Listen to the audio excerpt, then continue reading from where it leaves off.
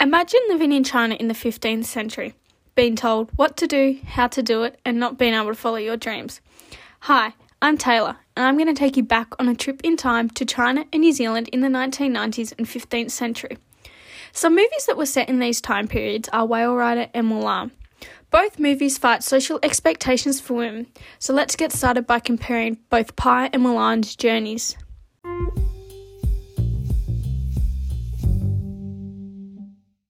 Okay, so Mulan was set in China in the 15th century.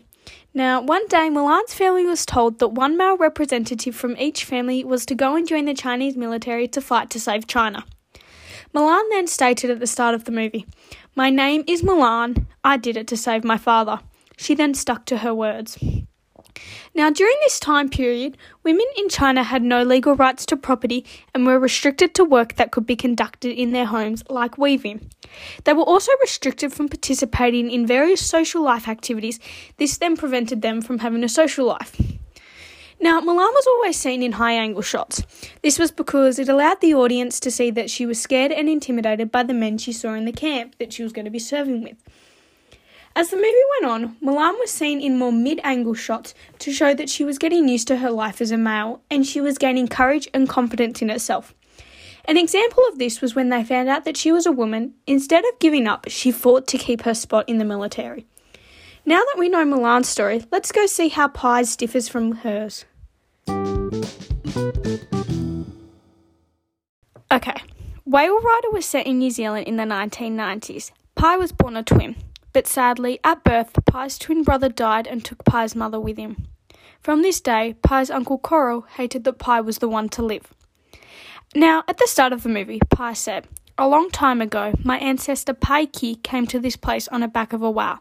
Since then, in every generation of my family, the firstborn son had carried his name and become the leader of our tribe. Until now." This is where I believe Pai's motivation came from.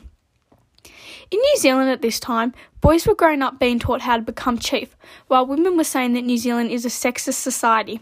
They were saying this because of the difference in placements in society, pay equality, and job opportunities.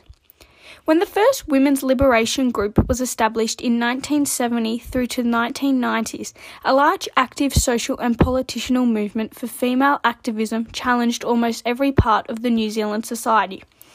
Now, because of this, Pai was seen in lots of mid-shots because she was always seen as an outcast and a disappointment to Coral. We can see this when Pai got caught being taught how to fight and Coral found out. Coral then got extremely angry with Pai. As the movie went on, Pai was seen in more low-angle shots. This was simply because Pai showed that she had confidence in herself and was going to do what she wanted no matter what the consequence was. An example of this is when Pai sat in the front row and Coral started to yell at Pai, but instead of backing down, Pai stood up for herself. Pai wasn't happy with her place in society, so kept fighting and by pushing the limits for women. She attempted all the challenges that Coral was making the boys do just to prove her place. Now, let's go back and compare what both women had to go through to get accepted in both China and New Zealand in the 1990s and 15th century.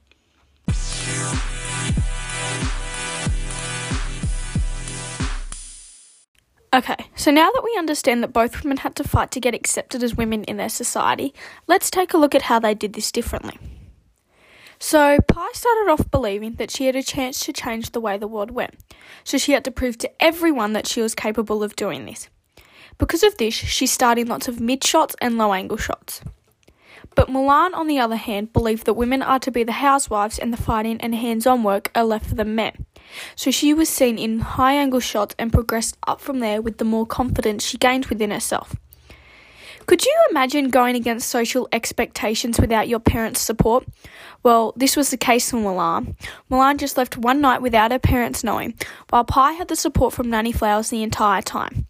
Mulan left all her family and friends and went out with random men she had never seen before while trying to hide her uniqueness as a female.